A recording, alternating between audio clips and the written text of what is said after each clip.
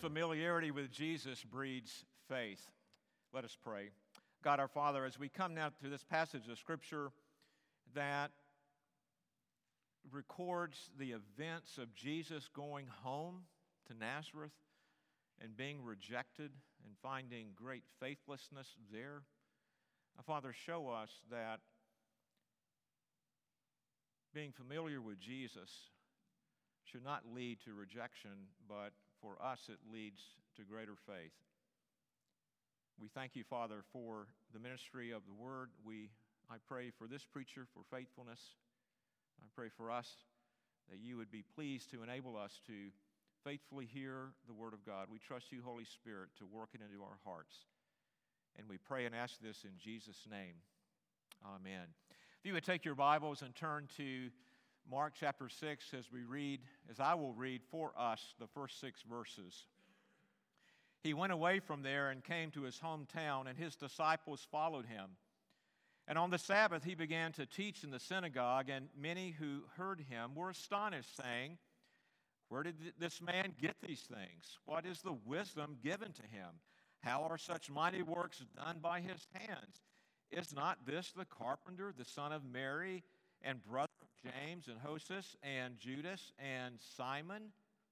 And are not his sisters here with us?" And they took offense at him. And Jesus said to them, "A prophet is not without honor except in his hometown and among his relatives and in his own household." And he could not do mighty works there, except that he laid his hands on a few sick people and healed them. And he marveled because of their unbelief. And he went about among the villages teaching. This is the word of the Lord. You may be seated. The pastor of the church that Renee and I attended when we were in seminary, during a sermon, recited this truism: familiarity breeds contempt. Now, he was preaching with regards to the relationships of husbands to wives and vice versa. And he cautioned us to be mindful as spouses that we can so easily take the one we know the most, of whom we are the most familiar, with contempt. That sounds like a very strong word, but we could take them for granted.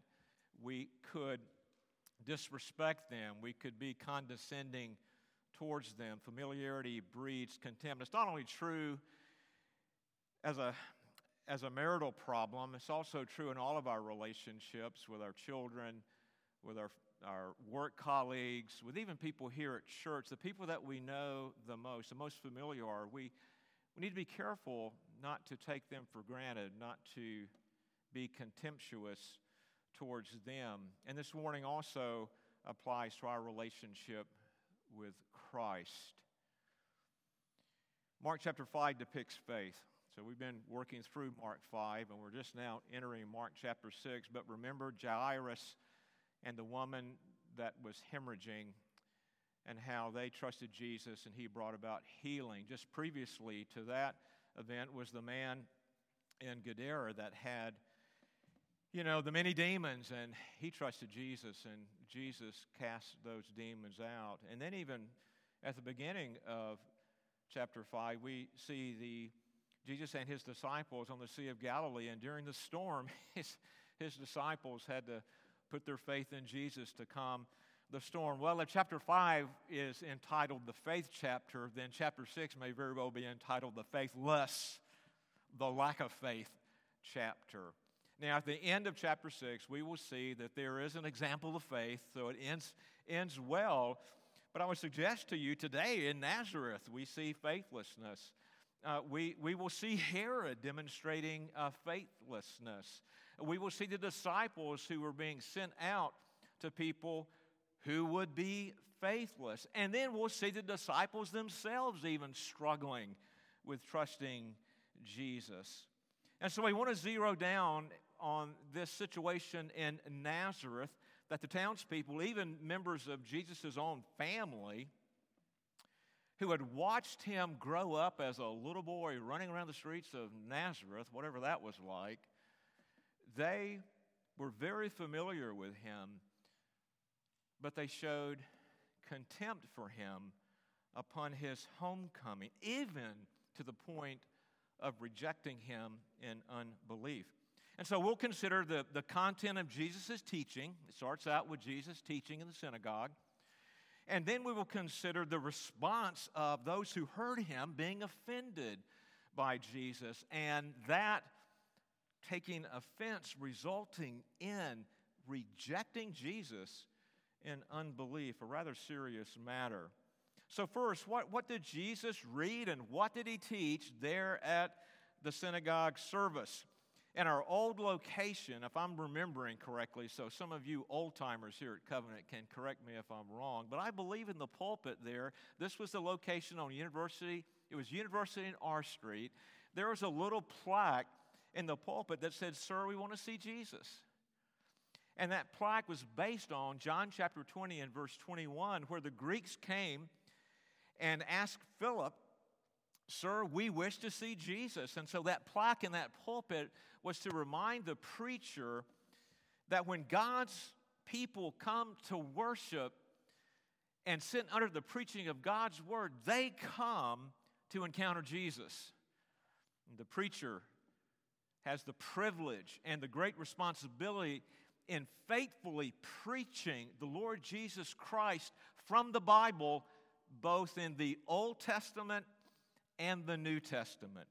In our text today, the congregation did not come seeking Jesus, but they sure saw him. They encountered him in the flesh, and they encountered him in all places in the Old Testament. Our Lord and the 12 made the 20-mile journey from Capernaum, which we've been saying is the ministry headquarters of Jesus during his Galilean ministry. So that 20-mile journey from Capernaum to Nazareth. Jesus was born in Bethlehem. Obviously, we'll celebrate that here in a month or so. But he grew up in Nazareth. That was his hometown, Nazareth in Galilee. On this particular Sabbath, as was Jesus' custom, he was at the synagogue. He was part of the service there. Look at verse 2 of our text. And the rulers of the synagogue, one like Jairus, that from our text, our passage from last week, these synagogue rulers would assign a teacher to read a text of Scripture, and they would stand when they would read Scripture, and then the teacher would sit down, the congregation would remain standing, so you guys have it easy. But the teacher would sit down, and then he would expound upon that passage that he read. He would give a teaching, or we could say even a sermon. Now, Mark's account is incredibly brief here.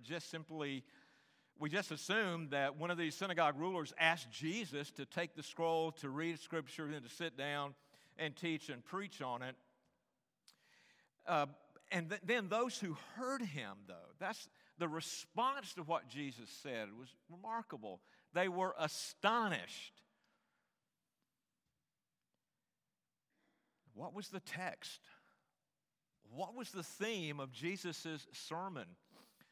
In the parallel account in the Gospel of Luke, we are made aware of the text that Jesus read and the content of his sermon, or the theme of his sermon. And you can find this in Luke chapter 4, verses 16 through 22. And the text that Jesus read at that particular synagogue service was what ruling elder Bob read just a few moments ago from Isaiah chapter 61. The Spirit of the Lord God is upon me, because the Lord has anointed me to bring good news to the poor. He has sent me to bind up the brokenhearted, to proclaim liberty to the captives, and the opening of the prison to those who are bound, to proclaim the year of the Lord's favor. Luke's account ends here. And then Isaiah goes on, in the day of vengeance of our God, to comfort all who mourn. And so after reading this text, our Lord sat down and he gave a sermon. He gave an exposition of what he had just read. Now, I know Derek and I really are somewhat given to three-point sermons. Every now and then we'll throw a two-pointer in, or maybe a five-pointer. But I believe, and this is just conjecture on my part, but I think Jesus had a one-point sermon. Don't get any ideas. Don't say, be like Jesus, Tim. This, I believe, was his one and only point. Today, this scripture has been fulfilled in your hearing. Those who heard were absolutely astonished, the last part of verse 2.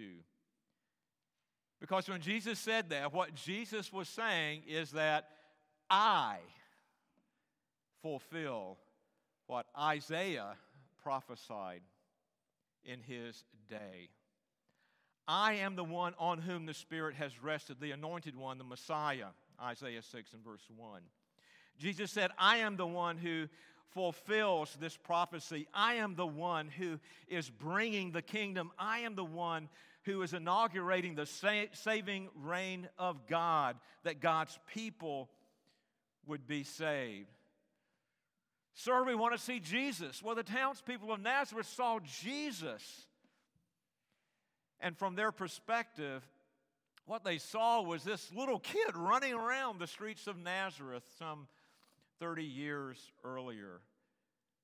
I mean, how could this boy from Nazareth, this common man, this Nazarene, make such a statement?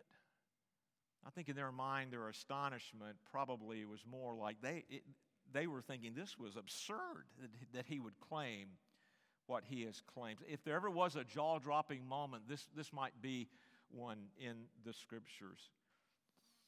Well, we should be astonished over the claims that Jesus makes, the true biblical understanding of Jesus, but certainly not like the Nazarenes were. Our astonishment should be over the reality of the good news that indeed he has fulfilled that prophecy in Isaiah 61. He has graciously bound up our broken hearts.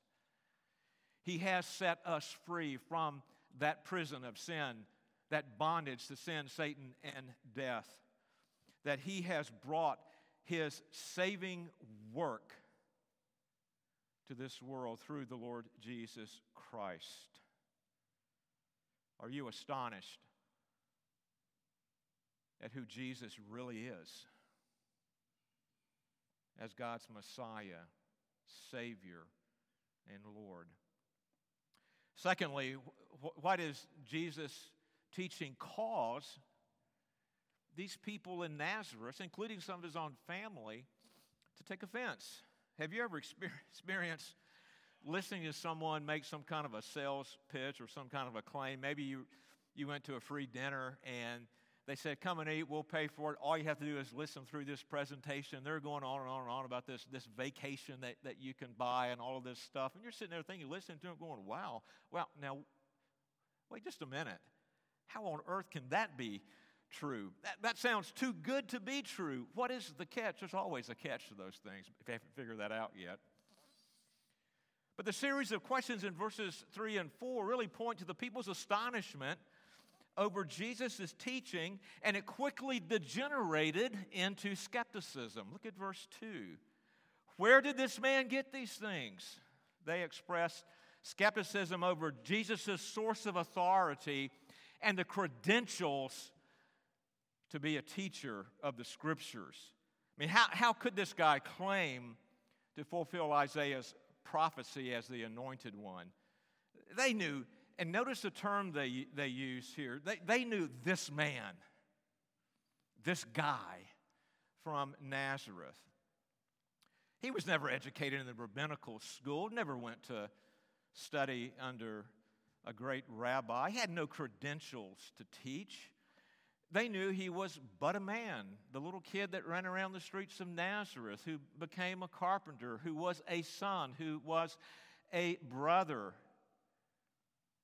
In verse 3, they ask, is not this carpenter the son of Mary and brother of James and Joseph and Judas and Simon?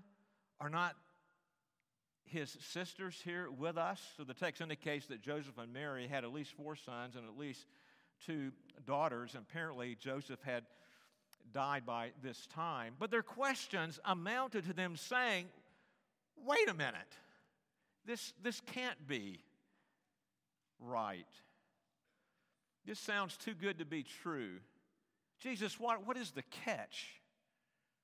Are you trying to get one over on us? We know this man. He's just another guy from Nazareth. He's just a lowly carpenter, a laborer.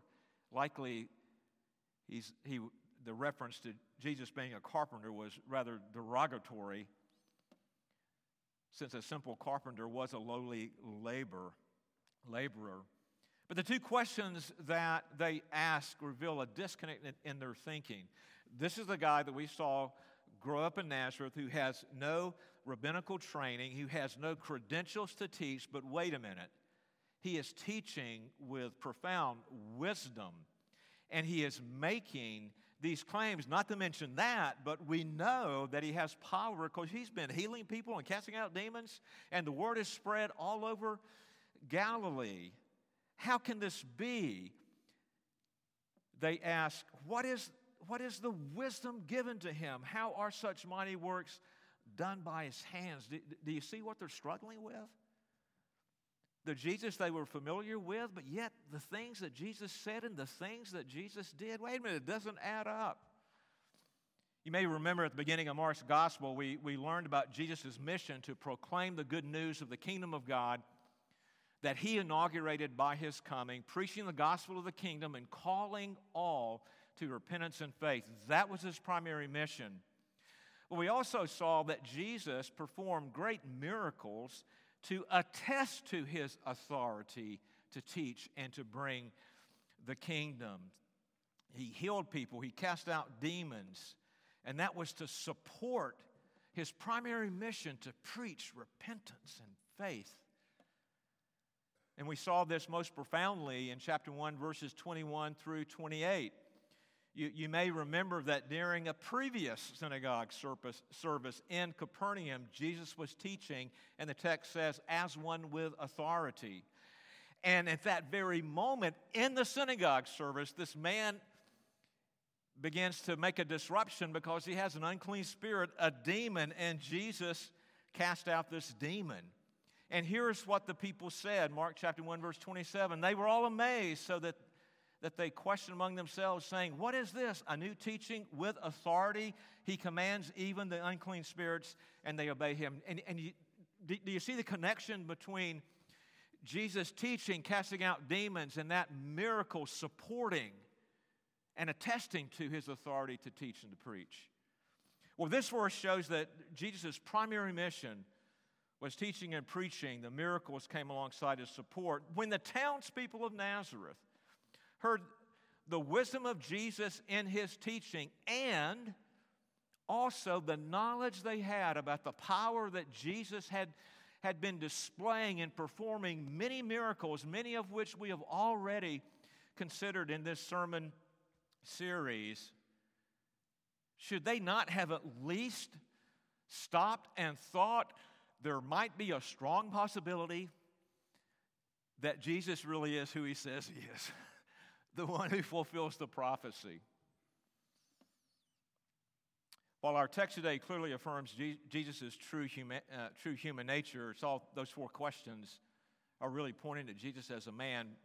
And the first question in verse 2, this man, Jesus' true divine nature remained hidden, such that the townspeople who knew this little kid running around Nazareth did not have access to the knowledge that he was also fully God. But his wise teaching and his power in performing miracles should at least given them pause, not to quickly jump to skepticism that degenerated into rejection of Jesus outright. Instead of evaluating Jesus in terms of his wisdom and power, they were offended by Jesus' claim. They were scandalized is the actual meaning of that. And they were caused to stumble. The gospel is offensive, isn't it? It is scandalous. The gospel is oftentimes to people a stumbling block. Isaiah 8:14 refers to a rock of offense. Isaiah 28:16 refers to a cornerstone. Both of these passages together teaches that God sovereignly establishes the cornerstone, the foundation of faith. and that many will be offended because of it and stumble over it. It becomes a rock of offense. And the Apostle Paul in Romans 9:33, and also the Apostle Peter in 1 Peter 2, the passage that we've already read today, take up these passages in Isaiah. For instance, Paul says in 9:33, "As it is written, Behold, I am laying in Zion a stone of stumbling and a rock of offense, and whoever believes in him will not be put to shame." And then 1 Peter 2, 6 through 8, "For it stands in Scripture, Behold, I'm laying in Zion a stone, a cornerstone, chosen and precious, and whoever believes in him will not be put to shame. So the honor is for you who believe, but for those who do not believe, the stone that the builders rejected has become the cornerstone, and a stone of stumbling, and a rock of offense. They stumble because they disobeyed the word, as they were destined to do." Jesus, who was to be a foundation and cornerstone of faith, can become a rock of offense and a stumbling stone for those who stumble into unbelief. Being familiar with Jesus may be offensive because Jesus' mission means all men and women, all humanity is a sinner in need of a Savior. May be offensive because Jesus' mission means no person can save themselves. They need a Savior. It may be offensive because, hey, it is folly to believe in this man who lived 2,000 plus years ago. It's absurdity to believe in some God who is in charge of all things. After all, man is the measure of all things, right? Familiarity with Jesus, if that familiarity is not based in the Scriptures, and if that person has not been enabled by God, will breed contempt, for they lack the spiritual ability to believe what Jesus says. Does familiarity with Jesus cause you to take offense? I want to now look at this third point and really look at the remedy. If today you're sitting here thinking, yeah, you know what, the gospel is kind of offensive to me, I think this third point gives the remedy to that. The consequence of taking offense over Jesus and his teaching is rejecting him in unbelief. I know individuals who have been raised in the church, who have heard the gospel, who have been taught the truth of the Bible, who seem to be growing Christians and have come to a place of being offended by Jesus, not wanting anything to do with Jesus or his church, and don't even want people to say, "I'm praying for you." They have stumbled over Jesus. He, to them, is a rock of offense. They have stumbled and tripped and fallen into unbelief. And what the end of this passage tells us is there are disastrous consequences to falling into unbelief.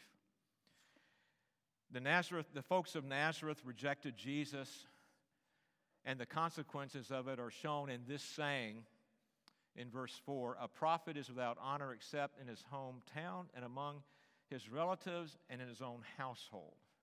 By saying this, our Lord reminds the townspeople of Israel's history in the Old Testament of rejecting God's prophets. And God saying, okay, he sends the prophets elsewhere, sometimes even to Gentile lands. And an example that we might turn to, that we don't have time today, is the prophets Elijah and Elisha. And this helps us understand in verses 5 and 6 what the Lord is saying there. We should not read these verses to mean that Jesus all of a sudden is unable to perform miracles in Nazareth. That can't possibly be the case. No, but he chose not to do them. Why? Because of their unbelief. In other words, our Lord was not going to force his miracles on those who had already rejected him, didn't want to have anything to do with him. They were offended by him. Another way to think about this is that the gospel is not coercive. Those who do not want Christ do not get him. That's another way to put it. Nazareth rejected Jesus in unbelief, and so Jesus left and continued his ministry in other towns. That is a disastrous consequence to rejecting Jesus. In chapter 5, Jesus performed a miracle in Gerasenes. Remember that? This Gentile land. And he cast out the many demons that this poor man had. And what did Jesus do? The man now without demons wanted to go with Jesus. And Jesus said, no, go to your hometown. See, Jesus went to his hometown, and they rejected him. Previously, Jesus had sent this man in Gadara to his hometown.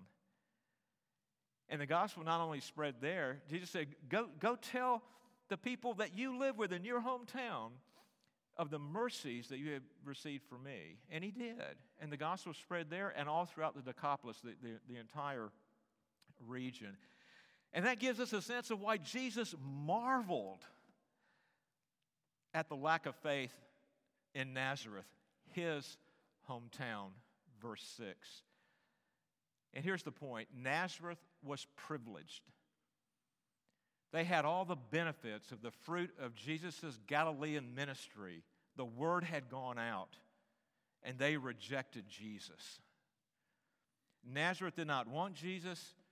They didn't want the Jesus that showed up that day at the synagogue some 30 years after he was running around the city streets. And this helps us see that we need to be careful what we want.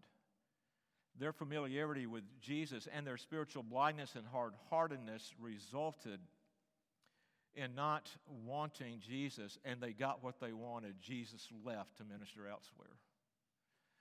Brothers and sisters, be very careful what you want,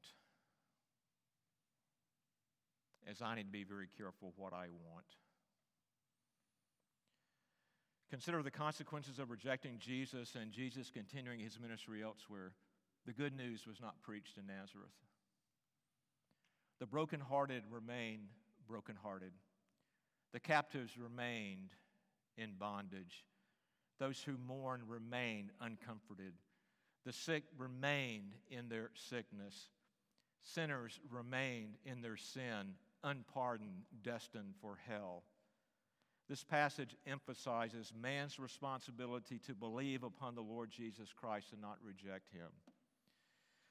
God is the primary cause of salvation. We read that in our profession of faith this morning, Romans 8:28 and following.